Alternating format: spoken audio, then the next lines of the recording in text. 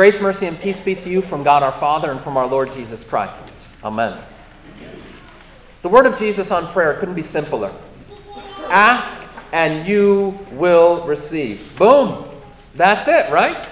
And Jesus says elsewhere, it's like knocking on a door. Knock and the door will be open to you. Seek and you shall find. Ask and you'll receive. What more do we need to know? Short sermon. This is what prayer amounts to. Asking the Lord. But you don't have to dig too much deeper beneath the surface before you come to a conundrum. And the conundrum is this. If God knows what we need before we even ask him, and he does, right? We know this not just because of his character, who he is as God, but because he tells us. Jesus says in Matthew 6, he says, look, when you're praying, don't heap up empty phrases the way that the Gentiles do, because, why? God knows what you need before you ask him. He said, well, hold on there then. If he already knows what we need before we even ask him, why do we need to ask? Why should we ask? No, that's a little bit trickier. Now somebody will say to me, well, Pastor, that's an easy one, because Jesus says so, right? And that's not a bad answer. That'll get you pretty far, actually. Jesus says so. Okay, good enough. I mean, let's be clear on this. Prayer is not some elective in the school of faith. It is part of the core curriculum, okay?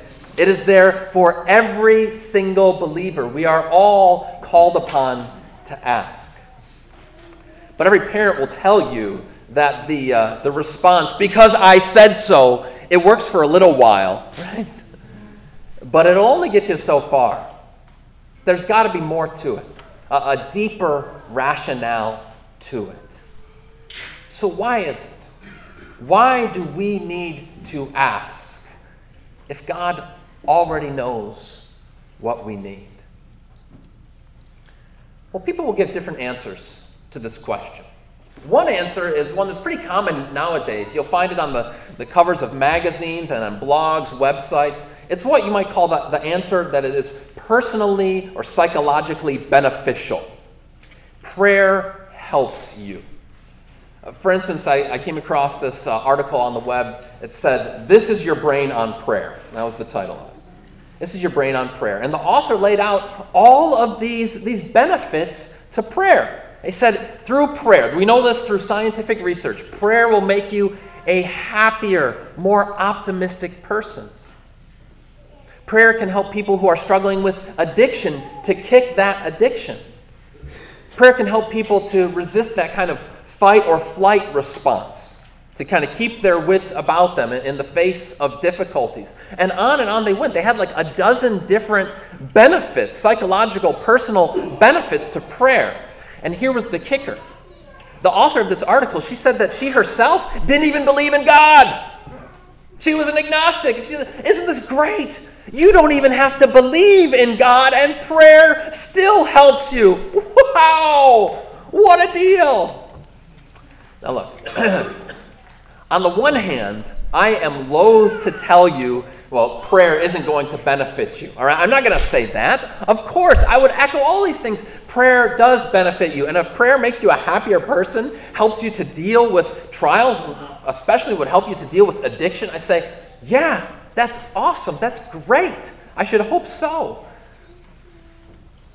But, you knew there was a but coming. But this is not why we need to ask. Am I right? This is not why we pray, and for a couple of reasons. First of all, I just bristle anytime the things of God are kind of put in this consumer mentality and mindset that we tend to have in our culture, where we just look at everything and say, how can it benefit me, right?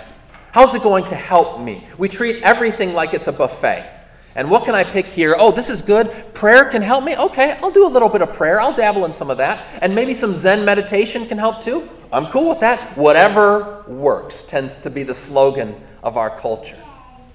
This is emphatically not the posture of God, much less the way that our Lord Jesus teaches prayer here. Hey, you guys, ask me because really whatever works, right? That is not what Jesus says. But there's an even more profound issue at root here, and it's hinted at by the author of that article when she says, you don't even have to believe in God. Look, you can no more have prayer without God than you can have a wedding without a groom. See? That's not a one-sided deal. Prayer is a holy conversation between you and your Heavenly Father. It's not just some kind of hocus pocus, some silver bullet that if you do that, you're going to be okay.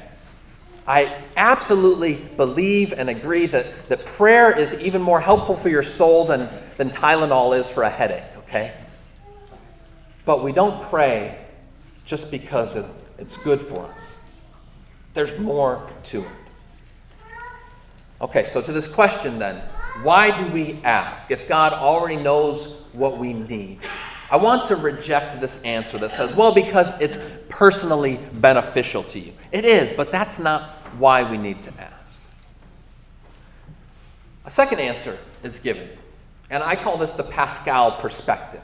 There's a famous quote attributed to the philosopher Blaise Pascal, who said something along the lines of, I'm paraphrasing. He says, by means of prayer, God communicates to his creatures the dignity of causality. There's a mouthful for you. God communicates to his creatures the dignity of causality. What does he mean by that? Well, we might put it in simpler kind of bumper sticker terms by saying prayer changes things, right? Prayer changes things. This is why we need to ask, because prayer wields power. And once again, we have to say, yeah, that's true. We can see it throughout the scriptures. For example, take the example of Moses. You remember the story of Moses when he goes up on the mountain, on Mount Sinai, to receive the Ten Commandments from the Lord. And while he's up there, the people are down below, and they're thinking, golly, Moses is taking a long time. Am I right, guys? Yeah, he's taking a really long time. He's been gone for a couple of weeks talking to the Lord. What do you guys say we make a golden calf and pray to it? Who's with me? And they're like, that makes sense. Yes, let's do that. You know, those questions we'll have when we get to heaven. How did that golden calf thing really unfold? But this is what they do.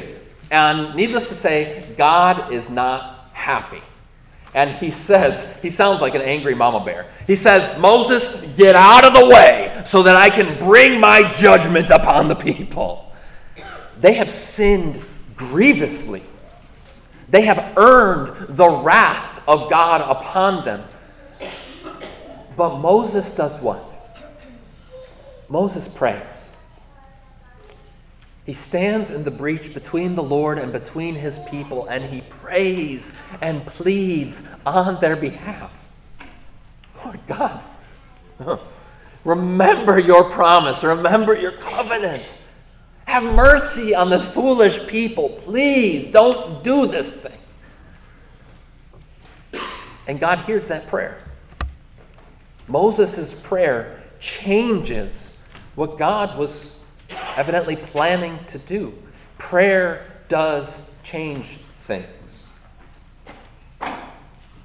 But if we make that our primary reason why we need to ask God, it can lead us down a difficult path.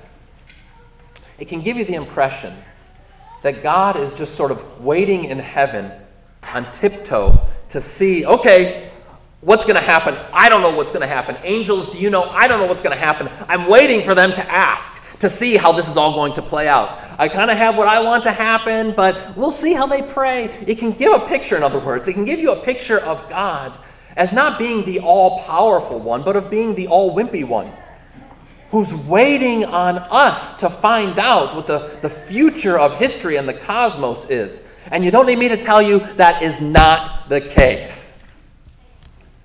God has all of history in the palm of his hand. It says in Psalm 139 that the pages of every day of your life as a book are already written. There's no surprises to God. He is all-powerful, almighty, all-knowing.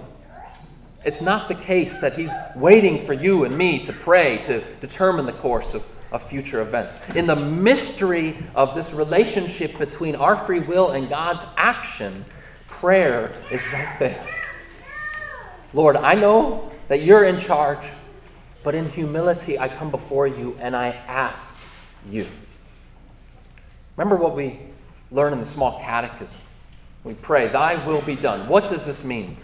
The will of God is done even without what? Our prayer. But we pray in this petition that his will would be done among us also. Prayer does change things, but that's not why we need to ask. God's will is done even without our prayer. We need not fear that he's standing up there waiting in heaven for how we're going to pray. All right, so then why? Why do we need to ask? If it's not because, on the one hand, it's just psychologically or personally beneficial, and it's not fundamentally because it changes things, then why do we need to ask when God already knows what we need? Well, the final answer I want to give you today is put very beautifully by a guy by the name of George MacDonald. He was a Scottish theologian and author and novelist. He was one of the great inspirations for C.S. Lewis, actually. And MacDonald took up this question in an essay. Why should it be necessary to ask God for anything? MacDonald says this. I answer, what if God knows prayer to be the thing we need first and most? What if the main object in God's idea of prayer be the supplying of our great, our endless need, the need of himself? What if the good of all of our smaller and lower needs lies in this, that they help to drive us to God? You understand what he's saying there? He's saying that all of the things that tend to provoke us to prayer, what he calls those lower needs, all of those things are good insofar as they drive us to prayer, but that prayer is what we really need. Why is that? Because prayer is the first fruits of that communion with God, of conversing and living in relationship with God. And that's what you and I need more than we need food and drink.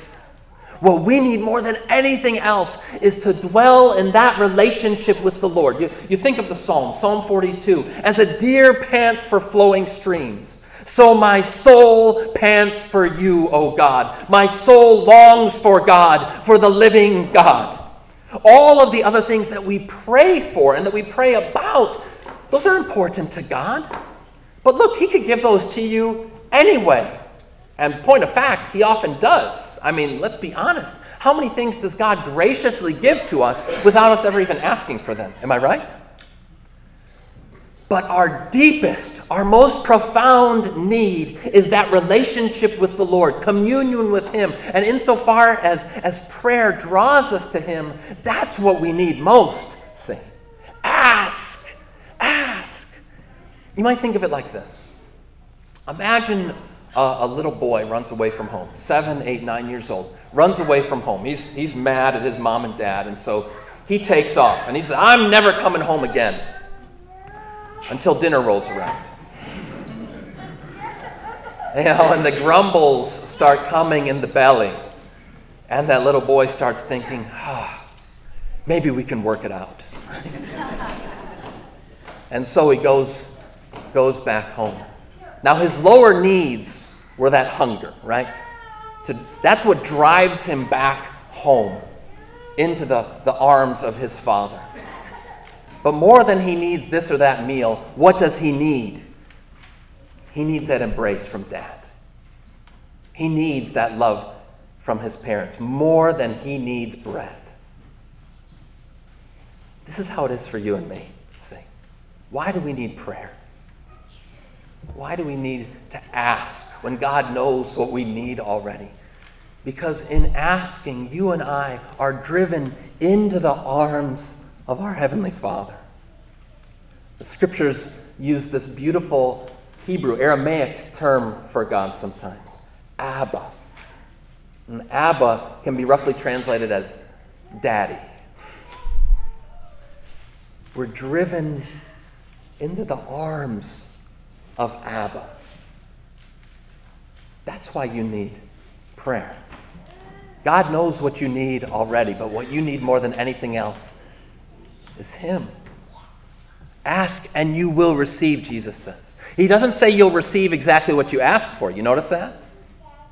What will you receive? No matter what.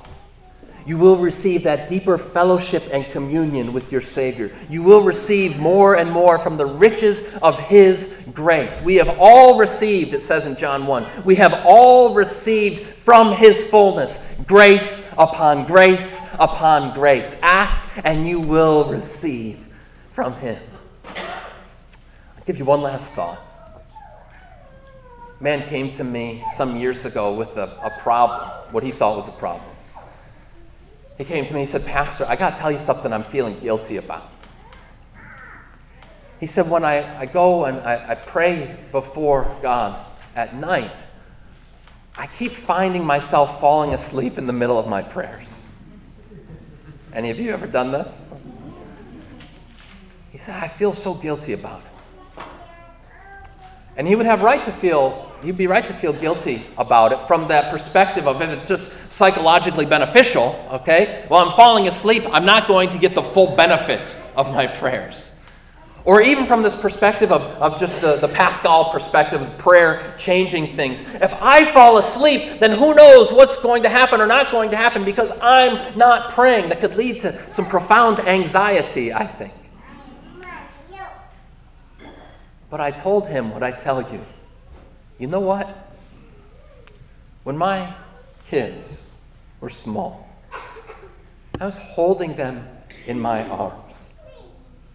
On the off chance that they happened to fall asleep in my arms, I could find no greater delight in that.